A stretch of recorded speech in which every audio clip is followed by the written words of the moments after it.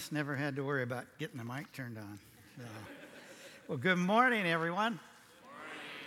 God's grace to you and peace in the name of God our Father and His Son, our Lord and Savior, Jesus Christ.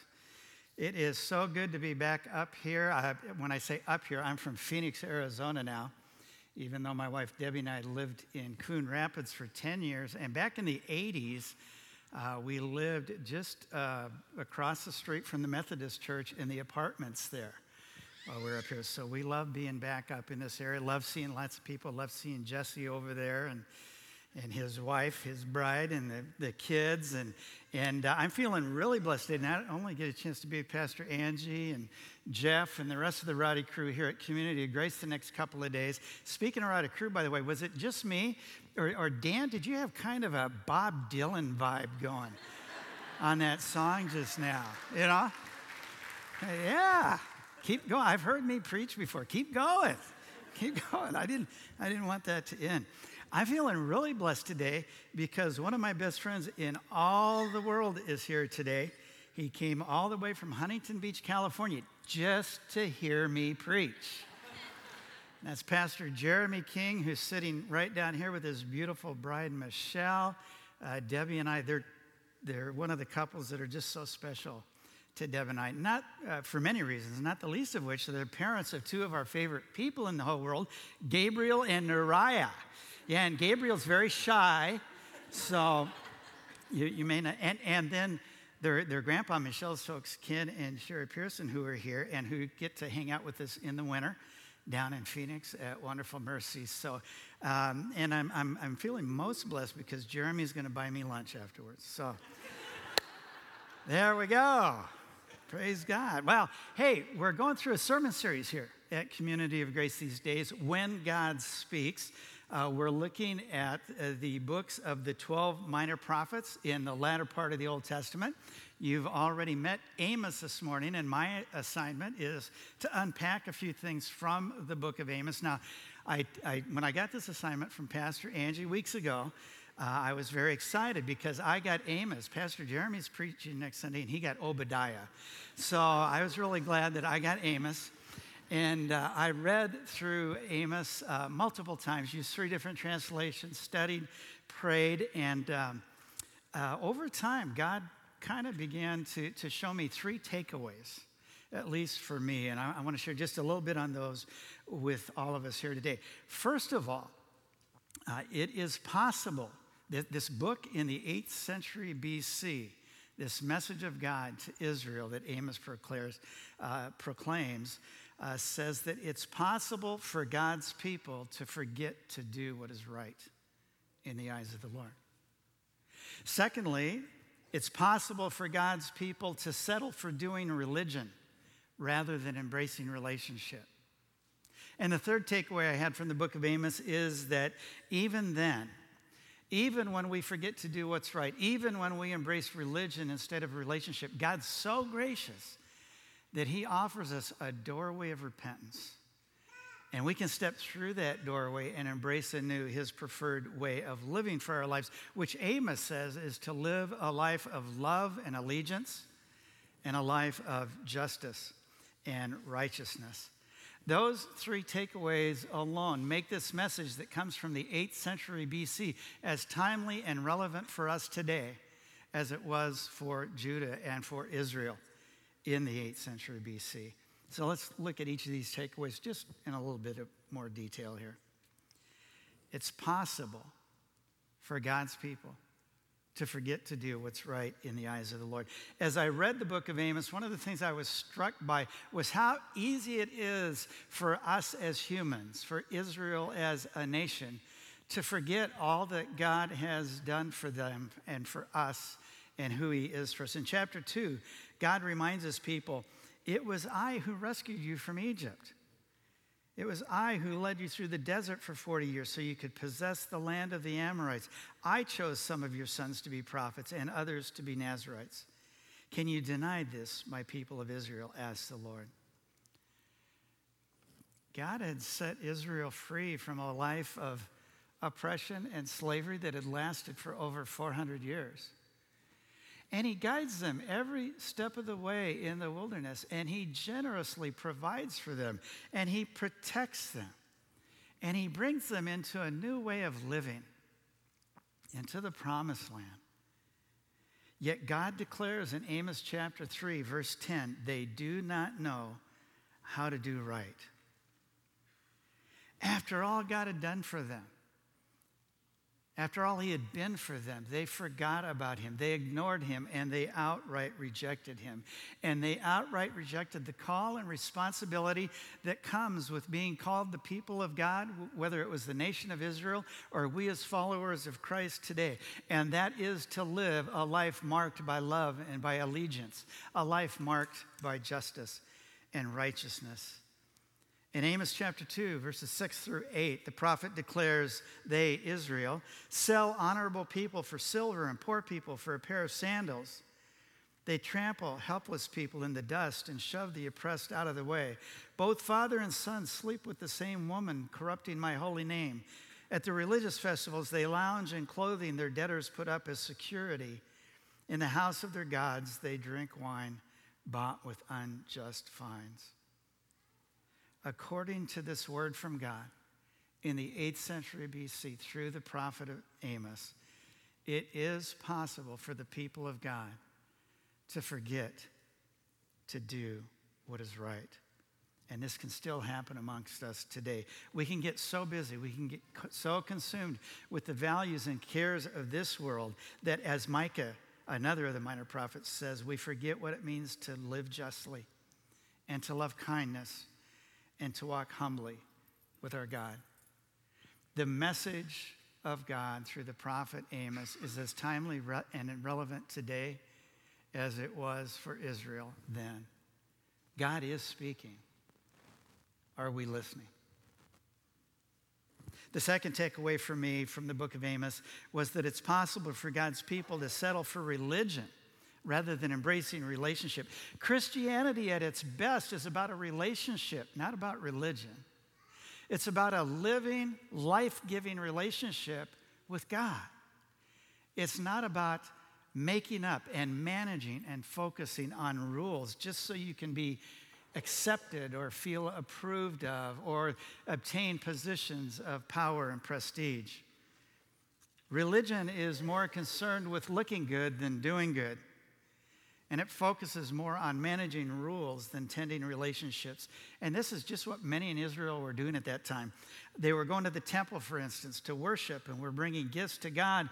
And they were keeping all the religious festivals, all the while splitting their allegiances and worshiping idols. While many of them had much, they were not caring for the poor, for the oppressed, for the widows and widowers.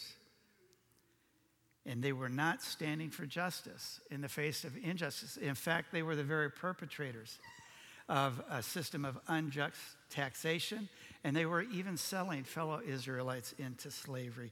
This same propensity of settling for religion rather than embracing relationship was still going on at the time of Jesus. And so he has to say this to the leaders, to the Pharisees. He says, what sorrow awaits you, teachers of religious law, and you Pharisees, you hypocrites? For you're careful to tithe even the tiniest income from your herb gardens, but you ignore the more important aspects of the law: justice, mercy, and faith. You should tithe, yes, but do not neglect the more important things. Religion can take spiritual sounding language. Religion can take even Scripture itself, take it out of context, twist it in order to justify and to rationalize toxic belief and behavior. But when it does that, when we do that, it stinks to high heaven. Thus, the message of God through the prophet Amos in the 8th century BC is as timely and relevant for you and I today as it was for Israel then. Friends, God's speaking. Are we listening? The third takeaway, thank goodness, from the book of Amos for me was this: when we forget, ignore, and reject God's will and God's ways, He's so gracious. He's so full of grace, community of grace. that he offers us a doorway called repentance, and we can step through that doorway. We can step back into and embrace anew his preferred way of living for our lives. Repentance is a good word. Repentance is a grace word. It's a word that calls us to turn from a direction that's leading to death and turn to a direction that's leading to life. It was a word that was of the first order importance for Jesus. He preached on it during his first sermon. Mark chapter 1, verse 15, Jesus says, "The kingdom of God is near. Repent of your sins and believe the good news." And we see this call to repentance in the book of Amos. In chapter 5, verse 4, "Thus says the Lord to the house of Israel, seek me and live." Just imagine, what if Israel had listened because God was speaking? What if they had embraced his call to repent? What if they had stepped through the doorway of repentance and embraced again his preferred way of living for their lives? How might things have gone? Unfortunately, repentance has gotten kind of bad rap in our day and age. It has kind of a negative connotation to it, a negative feeling, a heavy feeling to it, because it's most of the time it's characterized with the stereotype of the angry fire and brimstone preacher who's telling us how bad we are and how terrible we are and is preaching law, law, law, law, but no grace. But the call to repentance is actually a loving invitation. It's not so much a lecture as an invitation. Come. Step through this doorway and step back into my preferred way of living for your life, my way that's a better way. I remember a very good friend of mine. He actually lives here in the city. Had dinner with him just last night.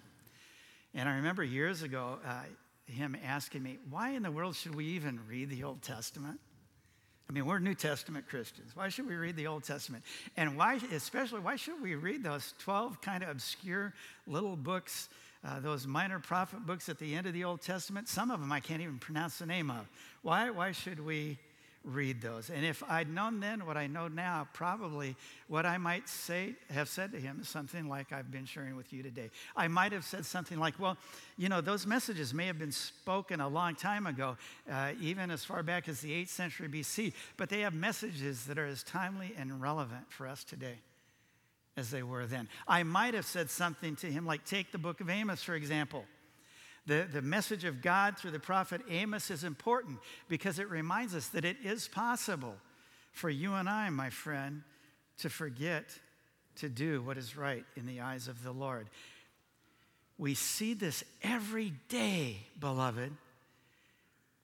If you turn on your TV and you watch your favorite flavor of newscast, and I don't care which one it is, CNN, MSNBC, Fox News, we see story after story after story of people, and unfortunately leaders, forgetting to do what is right in the eyes of the Lord. I might have told my friend it's possible. We need to hear this message. We need to read the book of Amos and even the book of Obadiah. We need to read these books because it's possible for you and I as Christians to settle for religion,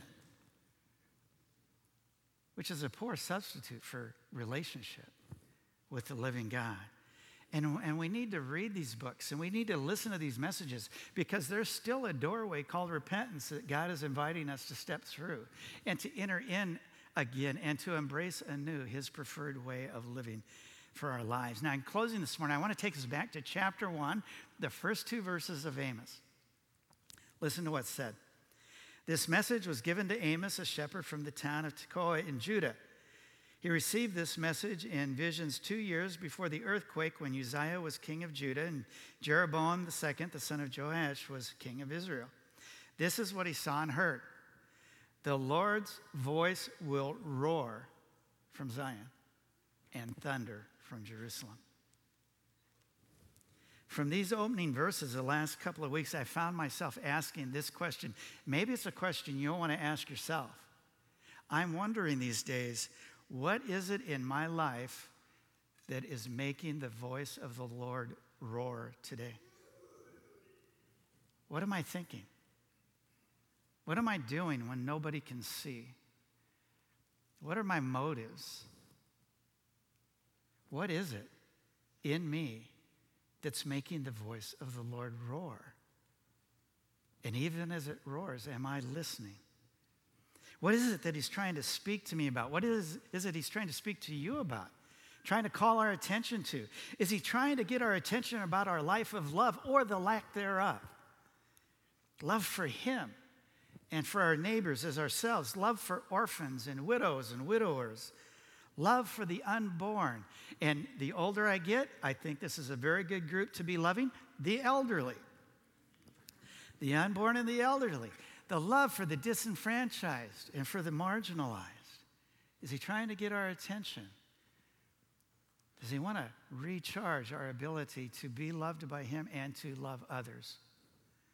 Is he trying to wake us up and shake us loose from anyone or anything that is an idol in our lives?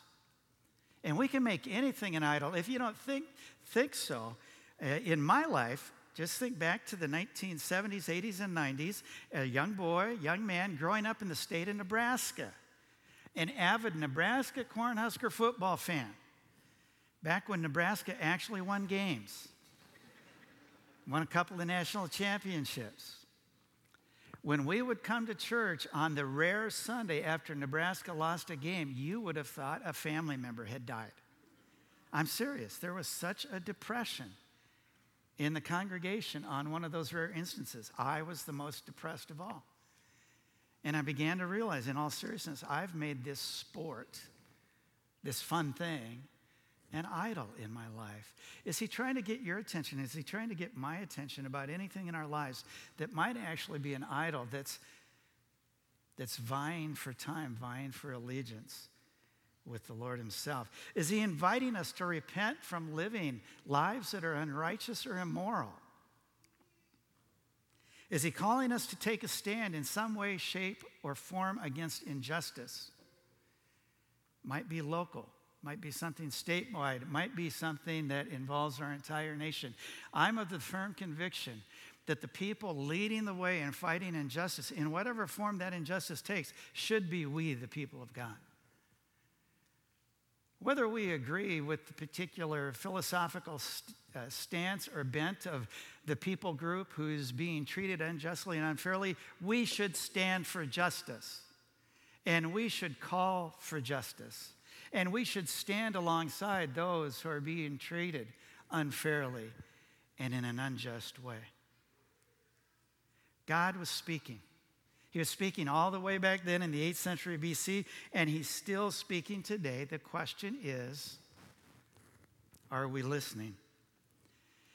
Perhaps one of the ways that we can respond to that at times is by participating in a particular aspect of our Lutheran liturgy. We participated in it at the first service this morning. It's called the Order for Confession and Forgiveness. I love this part of our liturgy, this part of our Lutheran heritage. Pastor Angie led us so well in this morning, and she began by leading us in declaring, from Scripture and in our liturgy, if we say we have no sin, hey, everybody, we're deceiving ourselves. You know, usually this is where the speaker says, well, I don't know about you, but I do know about you. You're a sinful bunch of little people. Oh, now don't look at Dan, everybody. I know about you, because we're humans, this side of heaven, without Christ. This is who we are. But Pastor Angie went on to lead us in declaring, if we say we have no sin, we deceive ourselves, and the truth is not in us. But if we confess our sins, God is faithful and just to forgive us our sins and to cleanse us from all unrighteousness. And underline that word all. The smallest words in Scripture are often the most important. All unrighteousness. Then she led us in pausing for a short time of silence and to reflect. And hey, everybody, the liturgy, whatever form it takes, traditional liturgy, contemporary liturgy, can easily become rote, but it doesn't have to be. And there may be times, if we don't want it to be rote, that when we have that moment of silence, we may actually hear God saying, hey, Mike, I need you to repent of this attitude you've had. this attitude, this thought pattern you've been having, this behavior you've been living out when nobody else can see. And then after a time of silence, Angie led us in this wonderful prayer, and I just love this prayer. Most merciful God, we confess that without Christ, we are in bondage to sin and cannot free ourselves. We've sinned against you in thought, word, and deed, by what we've done and by what we have left undone.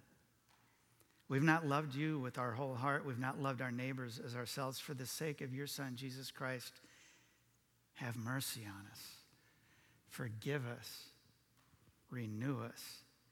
And lead us so that we can delight in your will and walk in your ways to the glory of your holy name. Amen. And the good news is that when we take time to stop, whether it's part of the liturgy on a Sunday morning or it's at home during the week, as Dan instructed us in some of his opening comments, when we take time to be quiet, when we allow God to speak to us, and he can speak to us in a variety of ways. Today he's speaking to us through the book of Amos. And when he tries to put his finger on something, if we will humble ourselves and confess whatever it is he's calling us to give voice to and turn to him, he will forgive us and he will cleanse us from all unrighteousness. The book of Amos is just this obscure little book at the end of the Old Testament. In what seems to be an insignificant, obscure little book, perhaps God is still speaking to you and still speaking to me today. One thing we can always be sure of, though, is this: God's always speaking. Beloved, are we always listening? Amen.